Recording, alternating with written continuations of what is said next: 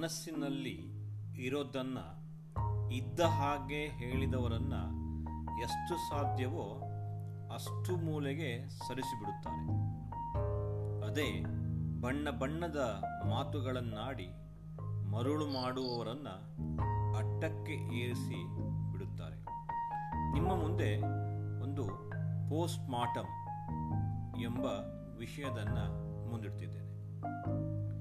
ಮಾನ್ಯ ಜಿಲ್ಲಾಧಿಕಾರಿಗಳ ನ್ಯಾಯಾಲಯ ಅದು ಅವತ್ತು ತಾಲೂಕಿನ ಮುಖ್ಯ ವೈದ್ಯಾಧಿಕಾರಿ, ಪೊಲೀಸ್ ಇನ್ಸ್ಪೆಕ್ಟರ್ ಮತ್ತು ಸರ್ಕಾರಿ ಆಸ್ಪತ್ರೆಯ ಜವಾನ ಶಿವಪ್ಪ ಹೊರಗಡೆ ಕುಳಿತಿದ್ದರು.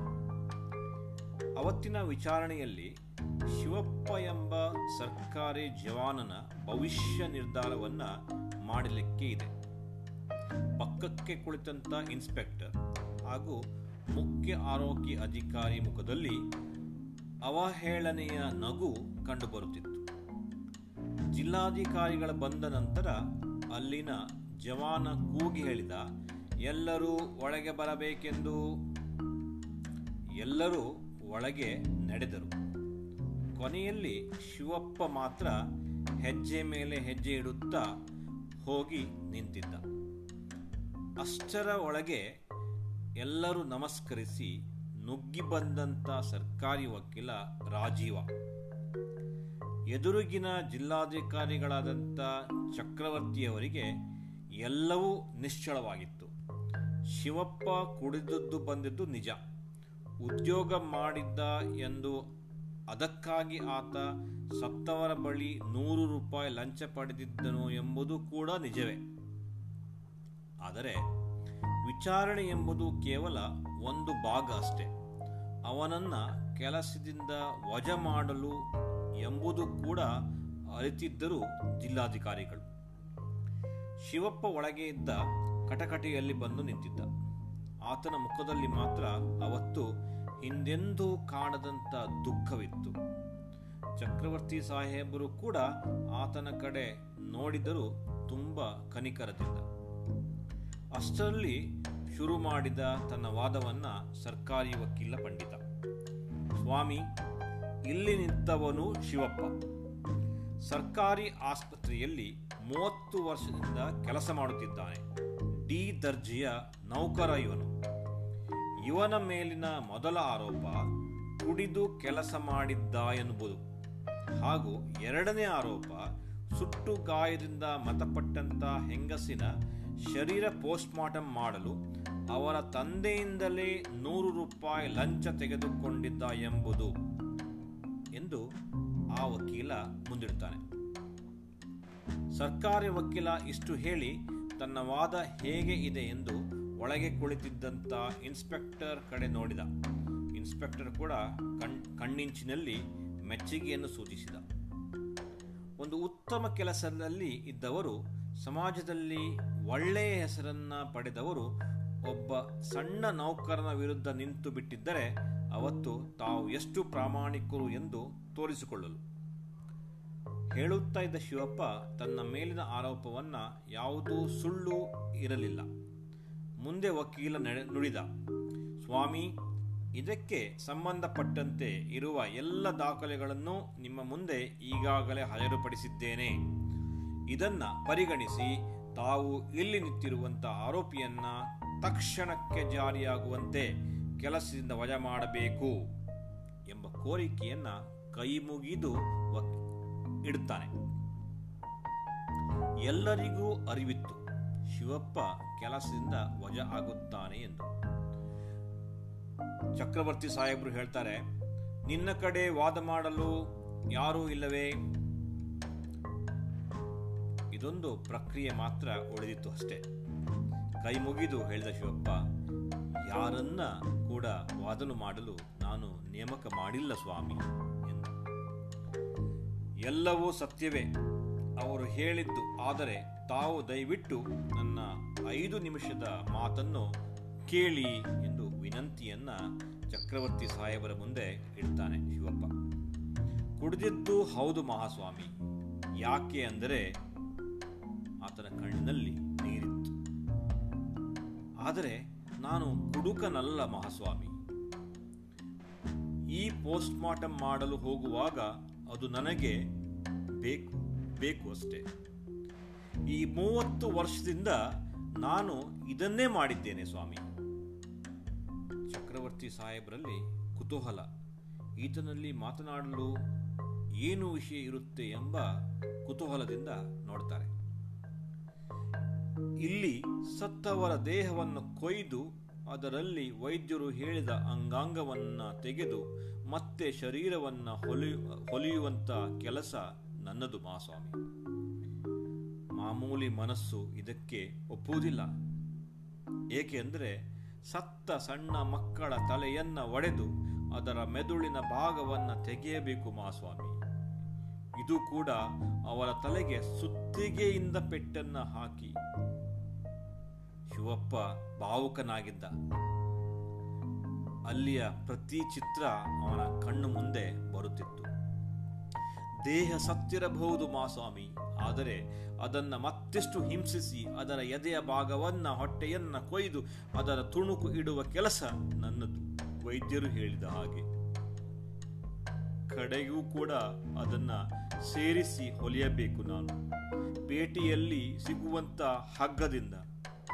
ಬಿಗಿದು ಹೋದ ಮಾಂಸದಲ್ಲಿ ಸೂಜಿ ಬರಲ್ಲ ಮಹಾಸ್ವಾಮಿ, ಅದಕ್ಕೆ ದೊಡ್ಡ ದಬ್ಬಣವನ್ನ ಚುಚ್ಚಬೇಕು. ಎಂಥ ಹಣೆಬರ ನೋಡಿ ನನ್ನದು ಎಂದು ಅಲ್ಲಿಯೇ ಕುಸಿದು ಕುಳಿತಿದ್ದ ಶಿವಪ್ಪ.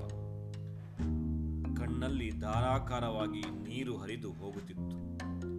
ಚಕ್ರವರ್ತಿ ಸಾಹೇಬರಿಗೂ ಕೂಡ ಎಲ್ಲೋ ಮನಸ್ಸಿಗೆ ತಾಗಿದ ಹಾಗಿತ್ತು ಈ ಮಾತು. ನೀರು ಏನಾದರೂ ಬೇಕು ಶಿವಪ್ಪ ಎಂದು ಕೇಳಿದರು. ಗಂಡನಿಂದು ಸುಟ್ಟು ಕರಕಲು ಆದ ಹೆಂಗಸು, ಬೈಕ್ ಮೇಲಿಂದ ಬಿದ್ದು ಮಕ್ಕಳು, ಸಾಲ ತೀರಿಸಲು ಆಗದ ರೈತರ ಶರೀರ, ಈಜಲು ಹೋದ ಮಕ್ಕಳ ಶರೀರ ಸ್ವಾಮಿ ಇಲ್ಲಿಗೆ ಬರುವುದು. ಕೆಲವೊಮ್ಮೆ ಅಪಘಾತದ ತಲೆಯೂ ಇಲ್ಲದ ಶರೀರ, ತುಂಬಿದ ಬಸರಿಯ ಶರೀರ ಕೂಡ ಕೆಲವೊಮ್ಮೆ ಅದನ್ನು ಹೇಳುವಾಗ ದೊಡ್ಡದಾಗಿ ಹತ್ತು ಬಿಟ್ಟ ಮಹಾಶಿವಪ್ಪ. ಹೀಗೆ ಸ್ವಾಮಿ ಮಾಡಲಿ ನಾನು, ಹೇಗೆ ಸ್ವಾಮಿ ಮಾಡಲಿ ನಾನು? ಮಾಮೂಲಿ ಮನುಷ್ಯನಂತೆ ಈ ಕೆಲಸಗಳನ್ನ ಹೇಗೆ? ಬಸುರಿಯ ಹೊಟ್ಟೆಯನ್ನು ಕೊಯ್ದು ಕಣ್ಣು ಬಿಡದ ಮಗುವನ್ನು ಎತ್ತಿ ಇಡಲು ಹೊರಗೆ ಎಲ್ಲ ಹೆಣದ ಕಣ್ಣುಗಳು ನನ್ನನ್ನೇ ನೋಡುತ್ತಿರುವಾಗ ಮಹಾಸ್ವಾಮಿ ಹೇಗೆ ಮಾಡಲಿ ಎಂದು ಶಿವಪ್ಪ ಹೇಳುತ್ತಿದ್ದ. ಡಾಕ್ಟರ್ ಬಳಿ ಬರುವ ಚೂಪು ತೂದಿಯ ಬ್ಲೇಡು ಸೌಲಭ್ಯ ಕೂಡ ನನ್ನಲ್ಲಿಲ್ಲ. ನನ್ನ ಬಳಿಯ ಚಾಕು, ನನ್ನ ಬಳಿ ಇರುವಂತಹ ಸುತ್ತಿಗೆ, ಕಡೆಗೂ ಕೂಡ ಯಾವುದೋ ಪ್ಲಾಸ್ಟಿಕ್ ಹಗ್ಗದಿಂದ ಹೊಲಿಗೆ ಹಾಕಿ ಶರೀರವನ್ನ ಒಟ್ಟು ಮಾಡುವಂತ ಕೆಲಸ ನನ್ನದು ಮಹಾಸ್ವಾಮಿ. ಹೇಳುತ್ತಿದ್ದ ಚಕ್ರವರ್ತಿಯವರ ಹೃದಯದಲ್ಲಿ ಕೂಡ ಒಂದು ಸಣ್ಣ ಕಂಪನ, ಕಣ್ಣೀರು ಬಸಿದು ಹೋಗುತ್ತಿತ್ತು.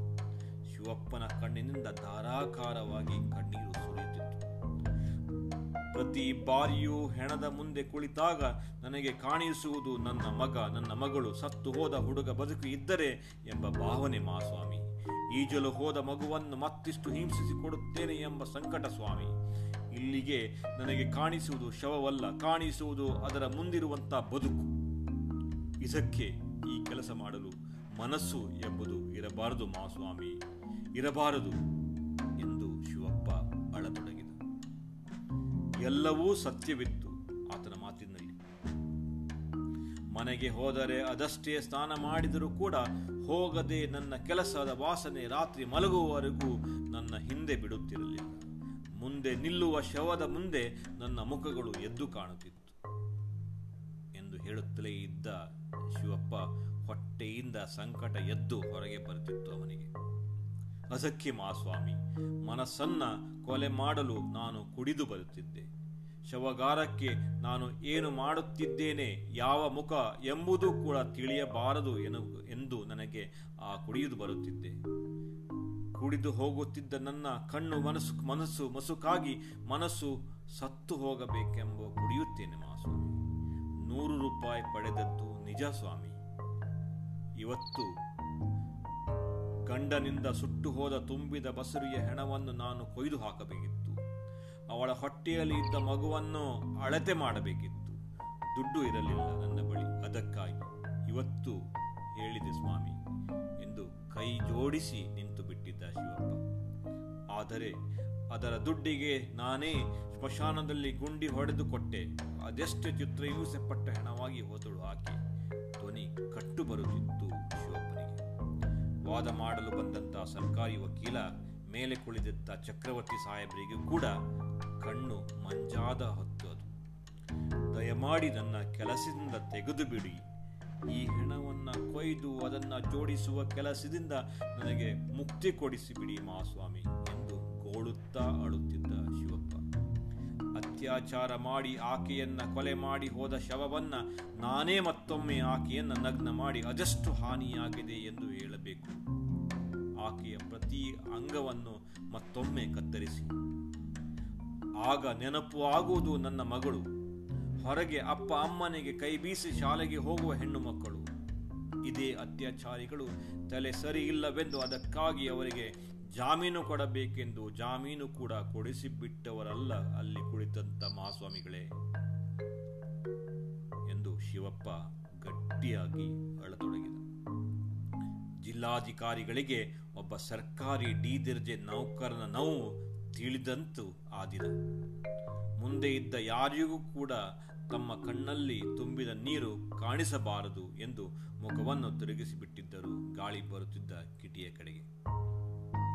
ಅವತ್ತು ತಾನು ಬರೆಯುವ ಒಂದು ವಾಕ್ಯ ಅವನ 30 ವರ್ಷದ ಸೇವೆ ನಂತರ ಬರುವ ಕೆಲಸ, ಸವಲತ್ತು ಎಲ್ಲವೂ ನಿತ್ತು ಹೋಗುತ್ತದೆ ಎಂದು ತಿಳಿದಿತ್ತು. ನಿರ್ಧಾರ ತೆಗೆದುಕೊಳ್ಳುವ ಸಮಯ ಹತ್ತಿರ ಆಗುತ್ತಿತ್ತು. ಆಗ ನುಡಿದರು ಅವರು, ವೈದ್ಯಾಧಿಕಾರಿ ಮತ್ತು ಇಲ್ಲಿಯ ಇರುವಂತ ಪೊಲೀಸ್ ಇನ್ಸ್ಪೆಕ್ಟರ್ ಮೇಲೆ ಕೆಲವು ಆರೋಪಗಳು ಕೂಡ ಇವೆಯಲ್ಲವೇ? ಇದು ಆಫ್ ದಿ ರೆಕಾರ್ಡ್ ಎಂದು ಹೇಳಿದರು. ಆಗ ತಲೆ ತಗ್ಗಿಸಿ ಕುಳಿತುಕೊಂಡು ಬಿಟ್ಟರು ಬಂದಿದ್ದ ತಾಲೂಕಿನ ಮುಖ್ಯ ವೈದ್ಯಾಧಿಕಾರಿ ಮತ್ತು ಪೊಲೀಸ್ ಇನ್ಸ್ಪೆಕ್ಟರ್. ವಾಪಸ್ ಪಡೆದು ಬಿಡಿ ಈ ಕೇಸು. ಎಲ್ಲ ಪ್ರಕ್ರಿಯೆ ಇನ್ನೊಂದು ಗಂಟೆಯಲ್ಲಿ ಆಗಬೇಕು ಎಂದು ಹೇಳಿ ಒಳಗೆ ನುಡಿದರು ಮಹಾಸ್ವಾಮಿಗಳು. ಒಳಗೆ ಹೋಗುವಾಗ ಅವರ ದೃಷ್ಟಿ ಶಿವಪ್ಪನ ಮೇಲೆ ಇತ್ತು. ಅವತ್ತು ಅವರ ಮನಸ್ಸಿಗೆ ಒಂದು ತೃಪ್ತಿ. ಲಂಚ ಎಂಬುದು ದೊಡ್ಡ ಆರೋಪ. ಆದರೂ ಅದನ್ನು ಒಪ್ಪಿ ಹೇಳಿಬಿಟ್ಟಿದ್ದ ಶಿವಪ್ಪ. ಅದು ಯಾಕೆ ಎಂದು. ನಿರಪರಾಧಿ ಅಲ್ಲದೇ ಇದ್ದರೂ ಆತ ಅಪರಾಧಿ ಅಲ್ಲವೆಂದು ಅನಿಸಿದ್ದು ದಿನ ಆ ಚಕ್ರವರ್ತಿ ಸಾಹೇಬರಿಗೆ. ಅದೆಷ್ಟು ಕ್ರೂರ ಜಗತ್ತು. ಆತನ ಪ್ರತಿ ಮಾತು, ನೋವು ಎಲ್ಲವೂ ನಿಜ ಎಂದು ಅನಿಸಿದ್ದು ಆವಾಗಲೇ ಅವರಿಗೆ. ಮುಕ್ತಾಯಿಸೋಣವೇ?